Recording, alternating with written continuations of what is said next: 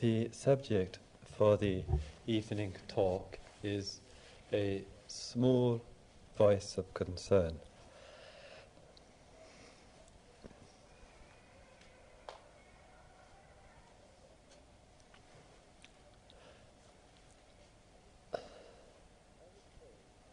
I would say that for a small but growing number of people, there is a change which is taking place in consciousness at this present time of human standing, which has some significance to it. And in recent times I've been reflecting on this and what the implications of it are. And what I mean by that is, I would say or think that generally, and this is as much as say 10 or 20 years ago, the condition of human consciousness was such that it tended to be quite diminished, as it were, by the size of the world. And that a human being, in relationship to the world, would feel small by it, and the world would feel enormous. And we might say that this is still, to an enormous, a very large extent, the condition, the general state of affairs. And it seems to me that in more recent years, through a variety of factors, there is some change taking place. And I would attribute that change to the active process and work that is taking place on consciousness. The number of people like yourselves here in India who are willing to step out of one's social, political, national kind of upbringing and explore other fields. The wide outburst of information technology, which gives us quick, if not immediate, access to events taking place in other parts of the world.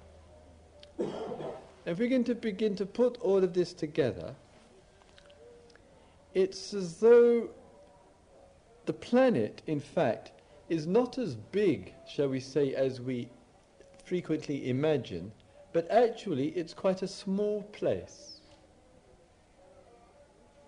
And the issues of the planet and ourselves work together.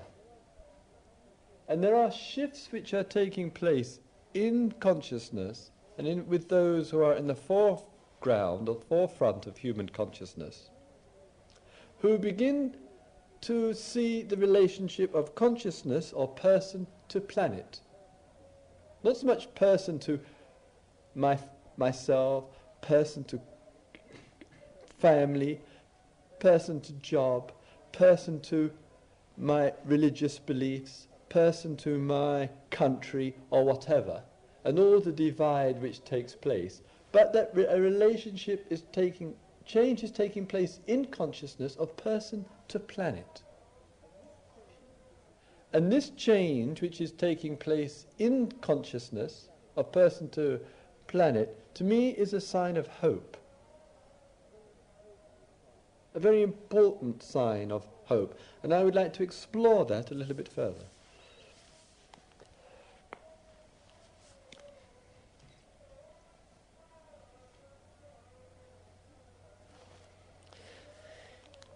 We could describe our situation of being here right now in this Thai monastery on the edge of Bodh Gaya and in the heartland, shall we say, of Bihar, which internationally and in India itself is regarded as one of the poorest places in Asia, perhaps the poorest.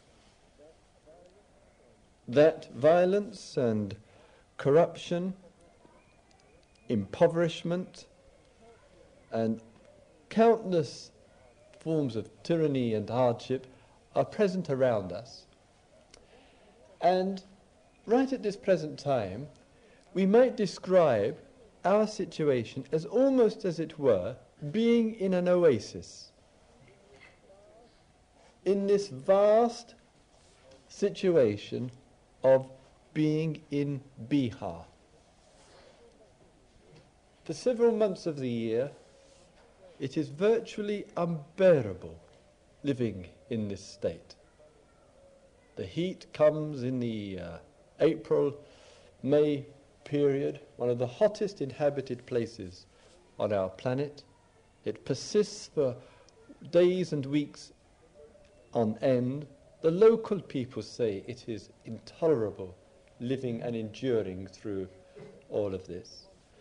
That the rains, the monsoons come in the July and the August period, never knowing if they will come, sometimes coming and creating such floods that the roads, the lanes nearby, part of the village get flooded, and all the isolation that takes place and threat to life with flooding. And this is the daily situation. And us, within our situation of being here, as I say, it's almost like an oasis. And one can pass through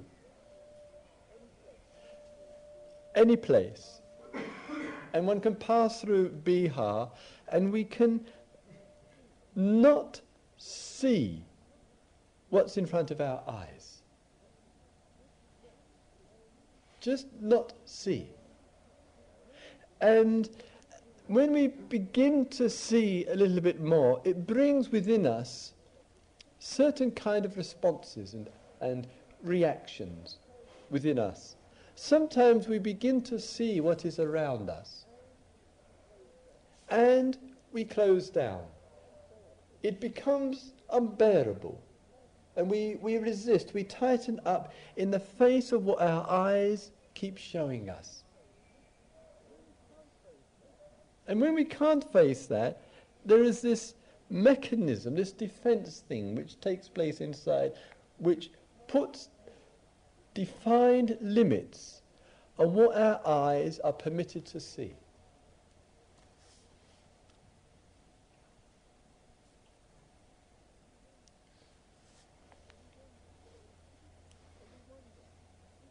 And we wonder, is it possible for us, with the condition of our consciousness as it is today, to keep our eyes open,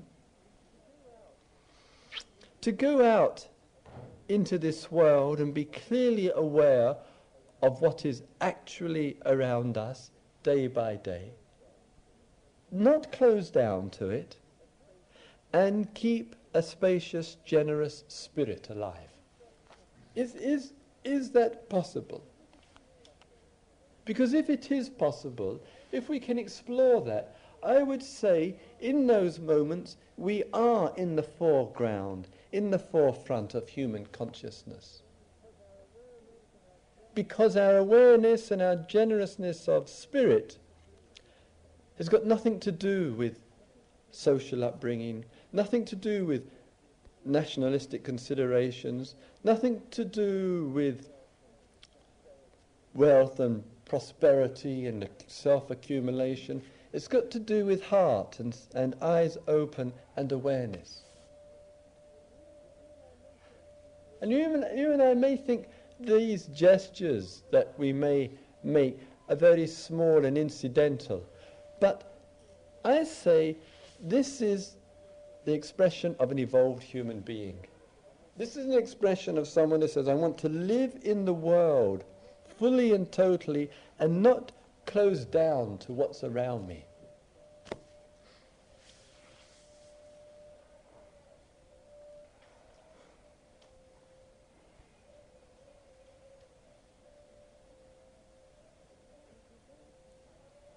And it's as though the more conscious we become, the more consciousness is alert, and the more that you and I are able to live in the oasis and experience that and all that's implied with it, the more there's a responsibility that goes with it. And the responsibility is like bringing water from the oasis to where the desert is.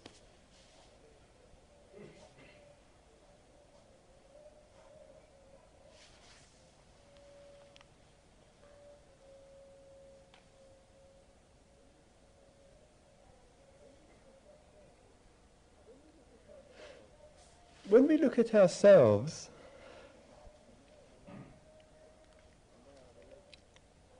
and our relationship of ourself to planet and our life,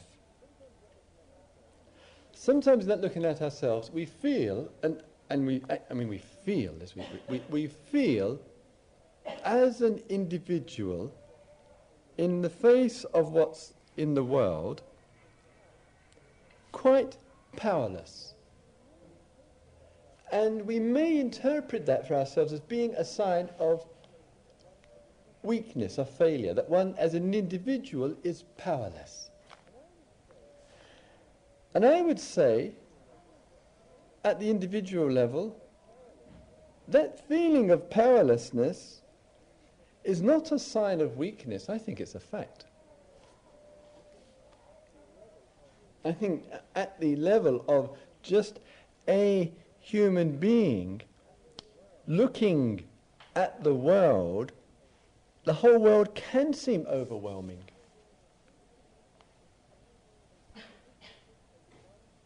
Let's just take one present example. At the present time, we live in the world and we see the interdependence and interconnectedness. And we see that there are factors outside of the planet which have as much influence on life as the factors within the planet. We might take, as a specific example of this, the sun. And it's obvious, self-evident, that the sun, the moon, the earth, the planets, the space, and so forth, all interact together. It's also a fact that what protects us from the ultraviolet rays of the sun is what is referred to in the field of science and environmentalism as the ozone layer. It was discovered sometime about a year ago that due to the massive pollution and industrialism, etc., there is a hole in the ozone layer, and the ozone layer is under threat due to all the materials and the poisons and the pollutions and etc., etc. And we don't know to what degree that particular threat is threatening life on Earth.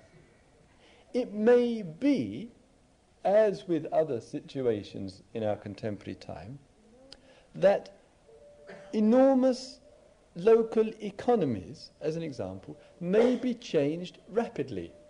As an example, it may be within the next 5 to 10 years, we don't know, but it may be, that people will be told, you cannot possibly go on the beaches and get a suntan anymore. The ozone layer isn't protecting you, and if you do, as people are finding out already, you fall into the high-risk cancer group. That may be the information which will be imparted to millions of people who are, to all intents and purposes, sun worshippers. That single change will affect millions of lives of people whose life depends on the local economy, on the foreign economy of people coming to spend time on beaches.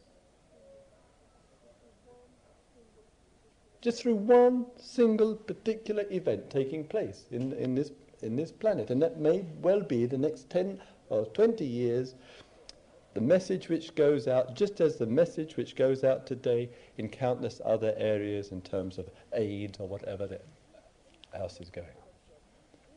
And then one says to oneself, in face of this situation, and many others too numerous to mention, what can I do?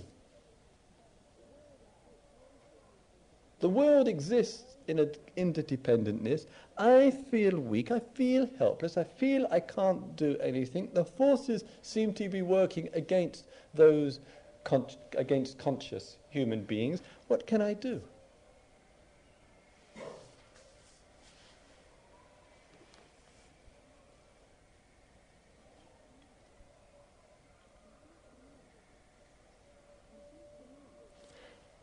And it seems to me what's necessary here is, and what is being explored, is not so much what can I do, whoever the I may be, but rather to open it out, what can we do?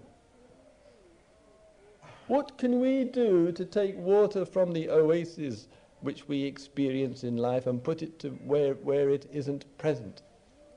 And that transmission, that movement can take place in countless numbers of forms.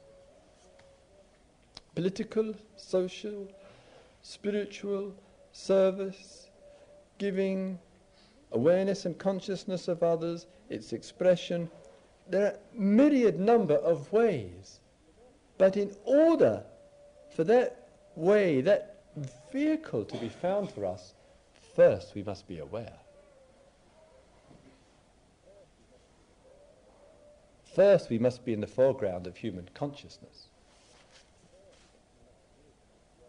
First we must live in this world with our eyes and our ears open.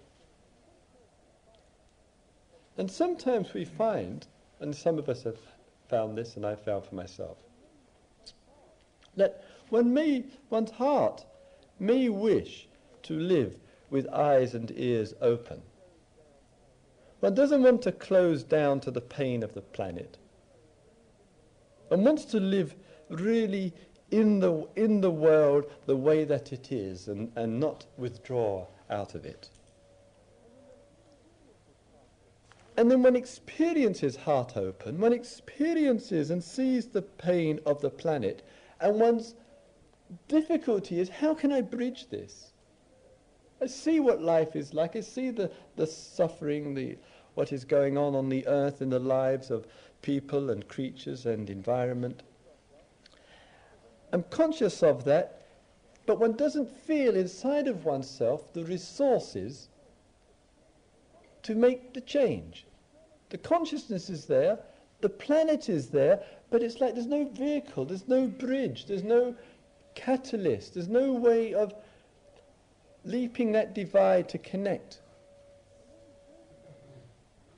And when we don't know, we do see, we do hear, we do experience, we are concerned, and that's it.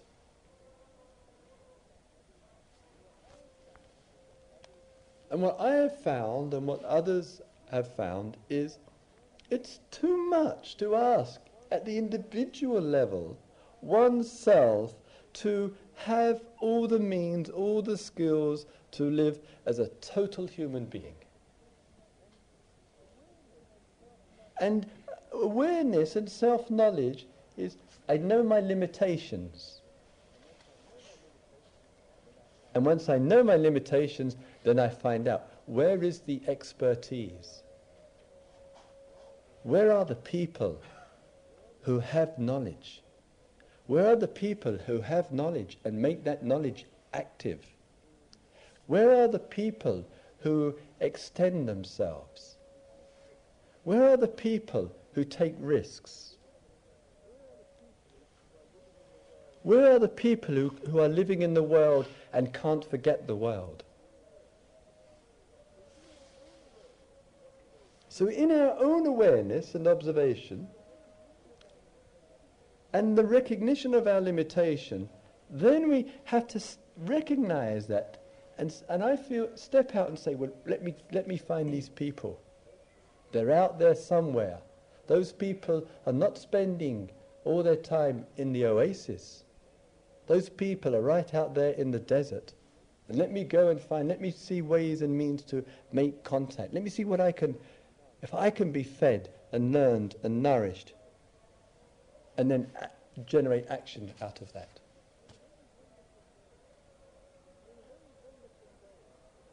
And in a very wonderful way, I notice in our world that's actually going on. It's a kind of networking which is taking place with people who are, in a best spiritual sense of it, waking up first, becoming really aware first, second, making the step.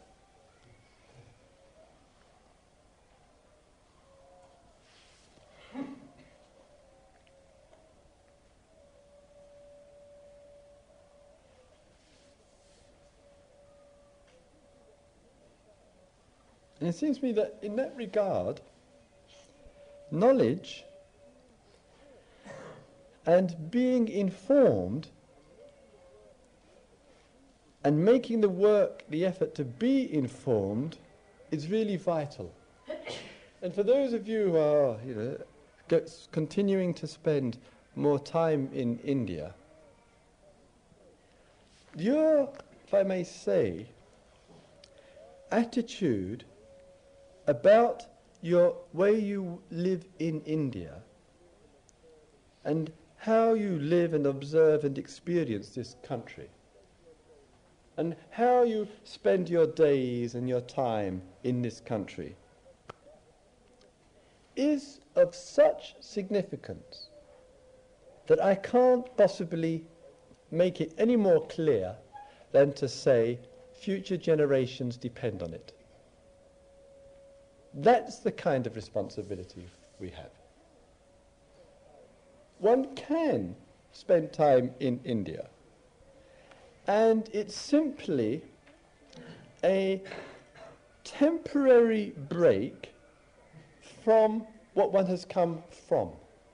An extended period of being in a country where it's cheap to live, where the climate is comfortable for periods of the time, and where one can just step away from what's known and familiar into something which is relatively unknown.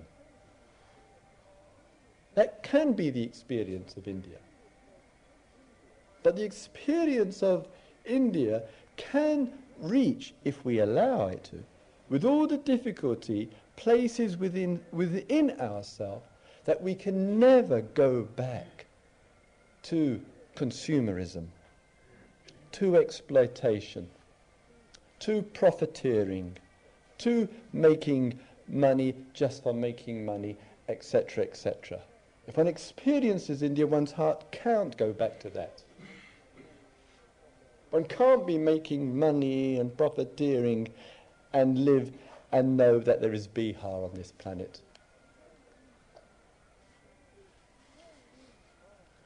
So how we are, our experience of here has implications within this situation that we are living in, and wherever you go, because you and I, we're from all over the planet, we are the planet.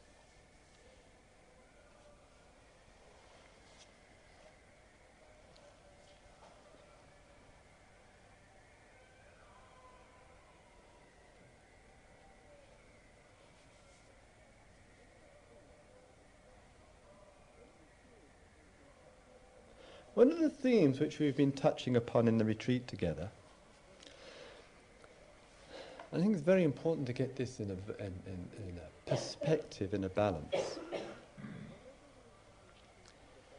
That whenever we've been speaking about something, and we've touched on many themes in our dialogue and our talking, meetings, the evening talks, question and answers,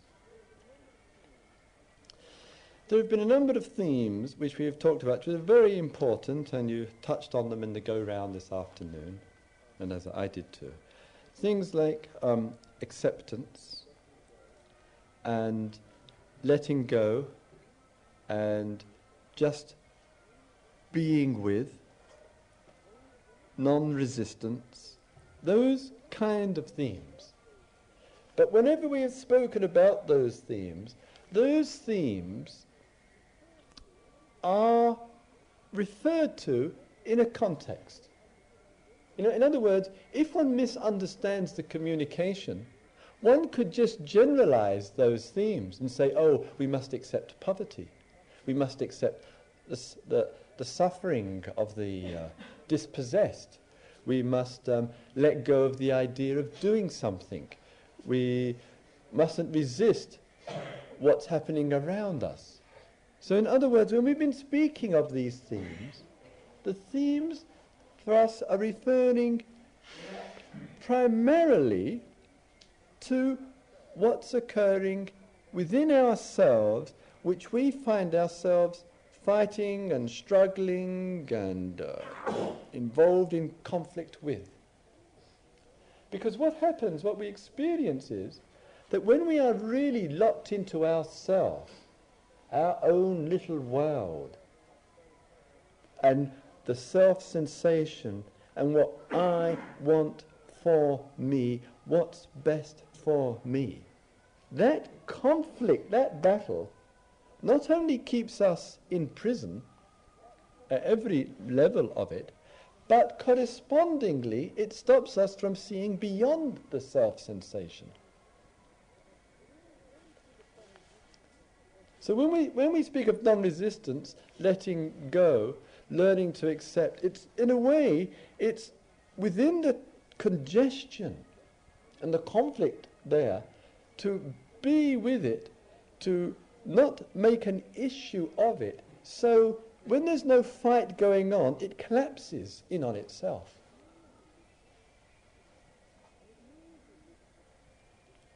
And it loses its substance, it loses its reality.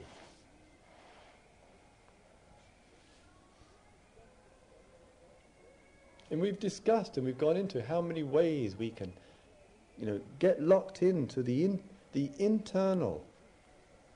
And so our work has been looking at that, with learning to see what's happening, letting go, dropping, seeing without resistance, trusting, so that much of that congestion inside can collapse. It can lose its meaningfulness that we've given it, its reality.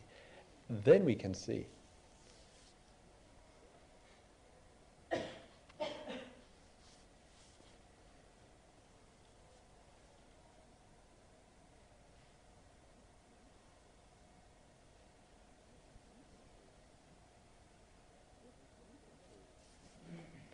Just recently, I was just reflecting a little while ago, and to some degree, I touched upon it indirectly in one of the evening talks, and the title of that talk was Love and Liberation. And in that talk, as I recall, made the priorities, shall we say, in life, liberation, heart's the real inner liberation, really true, real freedom. That's the birthright of every human being on this planet.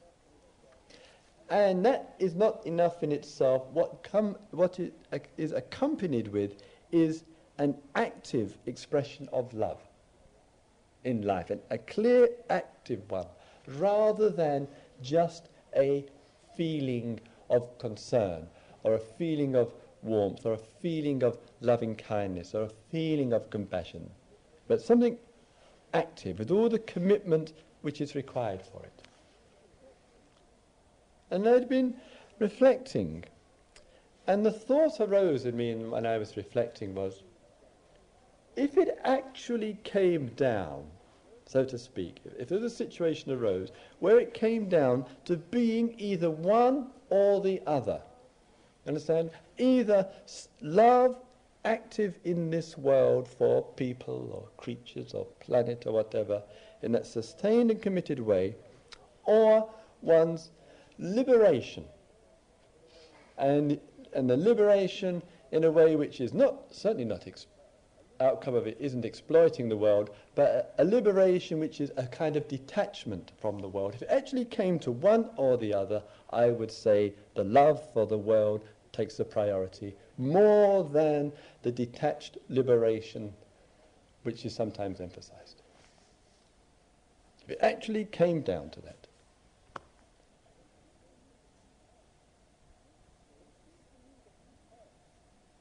But it seems to me that we have a potential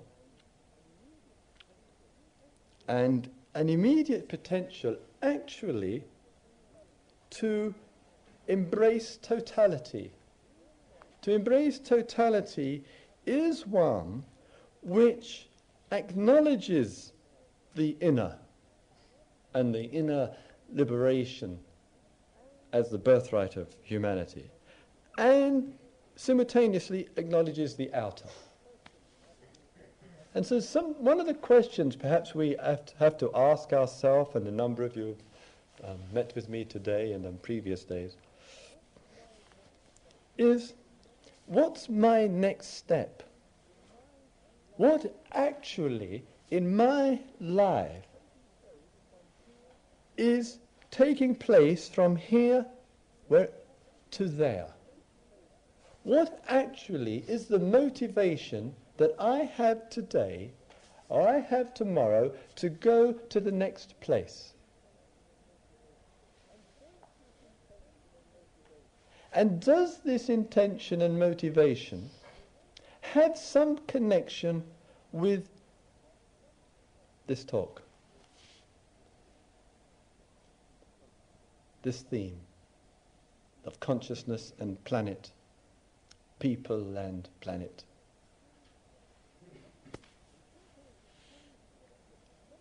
And sometimes we find with that some of those questions which we ask ourselves, and they're not easy questions to ask ourselves. Well, what really is the motivation from when I leave Bodh Gaya to whatever? That some of those questions put the mind into conflict. They start really raising things up inside of oneself that one may have in various ways actually avoided. And it's something about human consciousness that in putting these questions inside, that one of the risks that we take with ourselves is, if I'm going to ask myself, well, what really is my motive for point B? And it's not as my heart's deep wish really is. And we have that conflict. It's really in that kind of question that you and I challenge our consciousness. It's in that you and I take risks.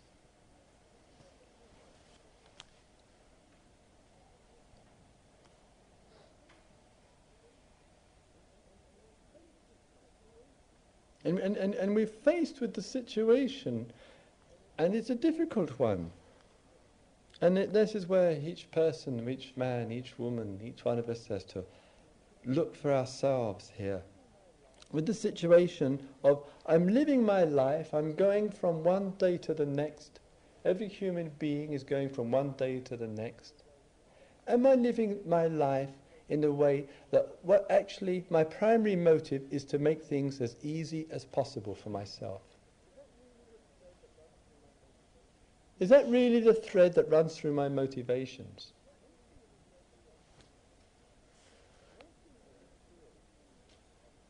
And I think there's a spirit of people who come to India from the West, who in some way or other,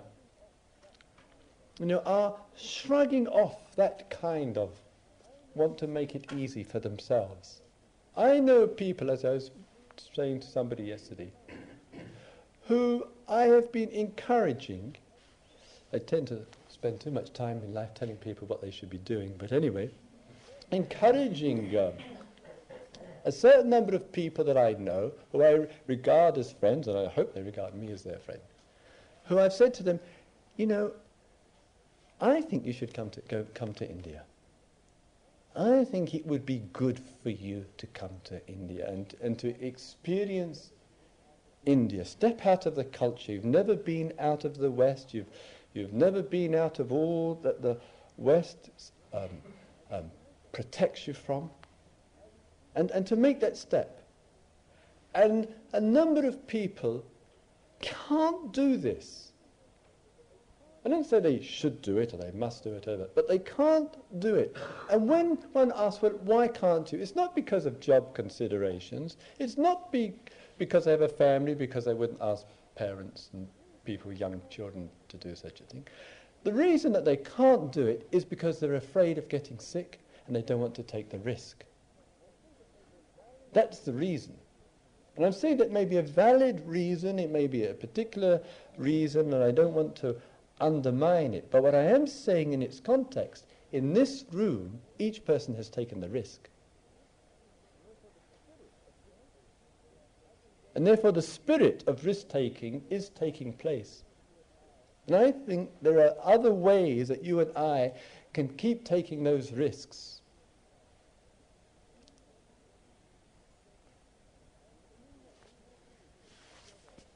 And in that we together and others too in countless fields actually give support to each other.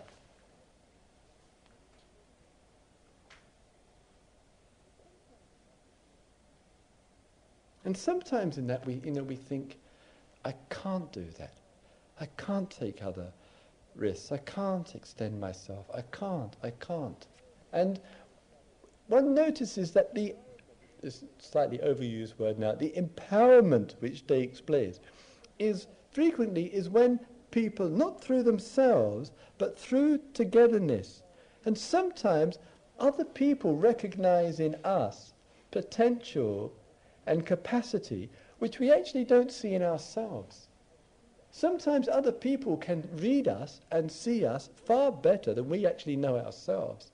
And we say to ourselves, I can't, and somebody else says, actually, you can. And I know you can because I've seen you do it. Take the risk in other situations, and this is just one more risk on the journey of life. And this is where the networking and the connecting and power really becomes meaningful, because we actually say to each other, we can do fantastic things together.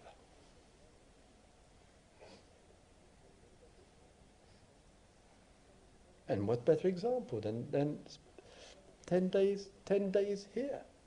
Some of you report you've never even heard of such a nightmare before you arrived.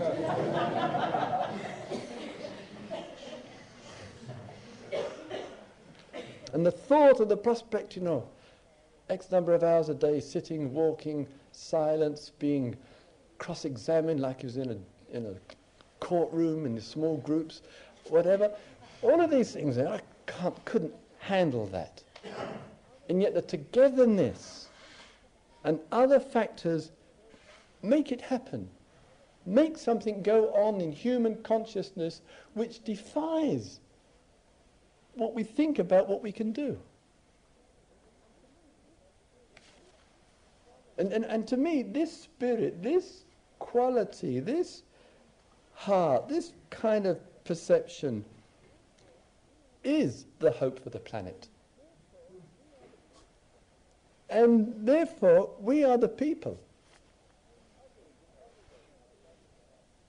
And others in other ways, our brothers and our sisters and many other fields all over our planet, this vast network of people who are waking up, who are becoming aware, who are taking risks.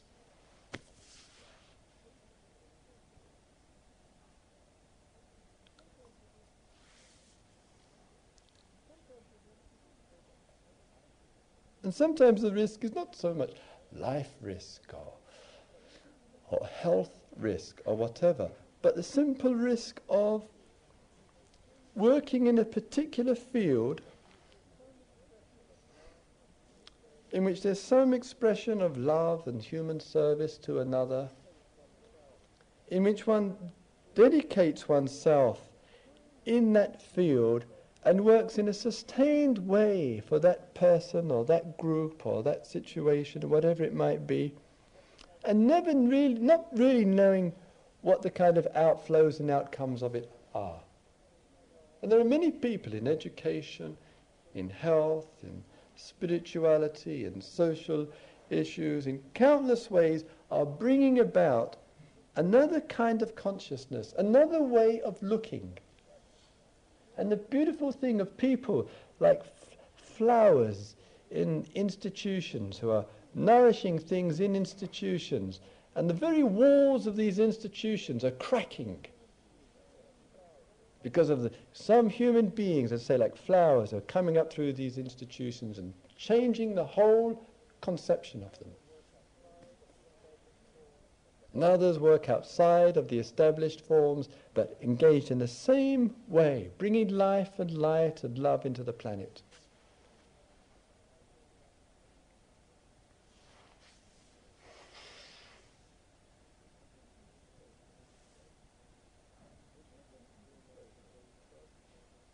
It's not an easy process because, as we've been doing over the days here together, it requires of us that we are able, wherever we are in this journey of life, to be able to stop in our tracks and look again, and look again, and look again.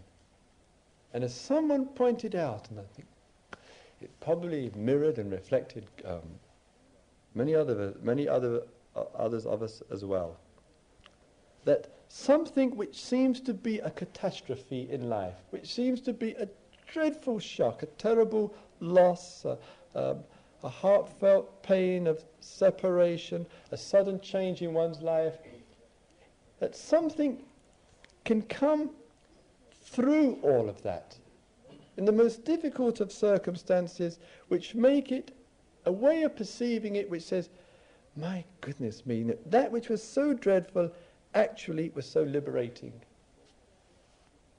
Actually opened me up in ways I just didn't know before. What is sometimes used in the English language, what is sometimes referred to as the blessing in disguise. And when that sense of that is there, then letting go and forgiveness and forgetting and appreciation and gratitude has the opportunity to flow much more easily.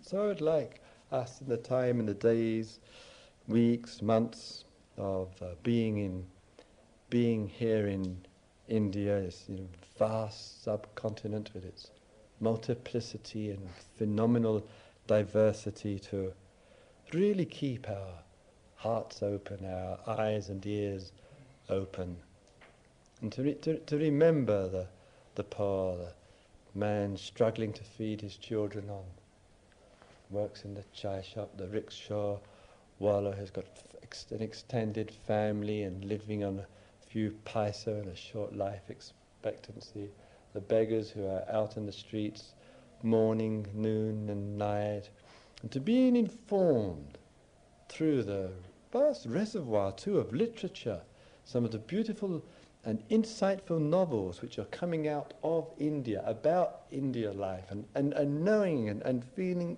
and being informed. And all of that, they're like seeds, they're drops of water inside of us which transform consciousness. And then we can, if we go back to the West, we can go back to the West renewed. We go back to the rest with a vitality that wants to connect, wants to make networks, wants to find groups of people, wants to be in the forefront of human consciousness and not stuck in consumerism.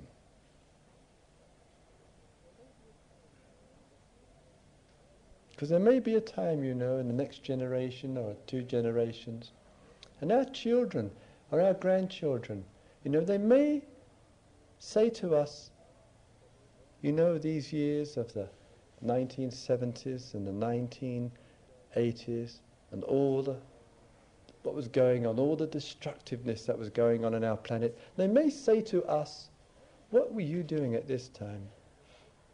Where was your heart in these years? And it seems to me that if we have a sense of life and love and interdependence, then it's got to be a broad vision, so broad vision that we see our place in the historical processes. We see our place in our time in relationship to the next generation and the future generations. And that kind of perspective comes in our freedom, in our liberation, in our capacity to see the field of time.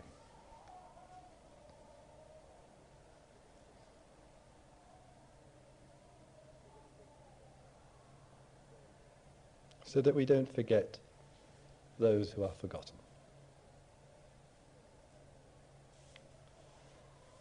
May all beings live with love. May all beings live with compassion. May all beings live with wisdom.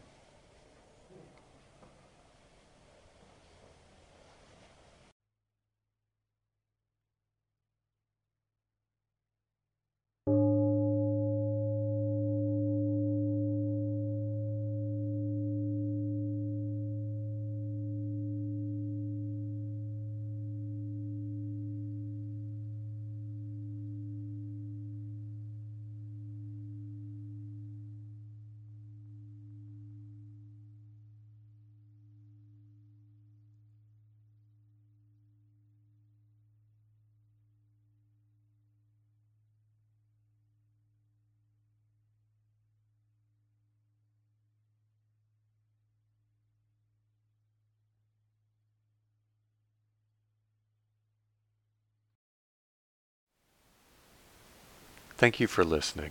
To learn how you can support the teachers and Dharma Seed, please visit dharmaseed.org/donate.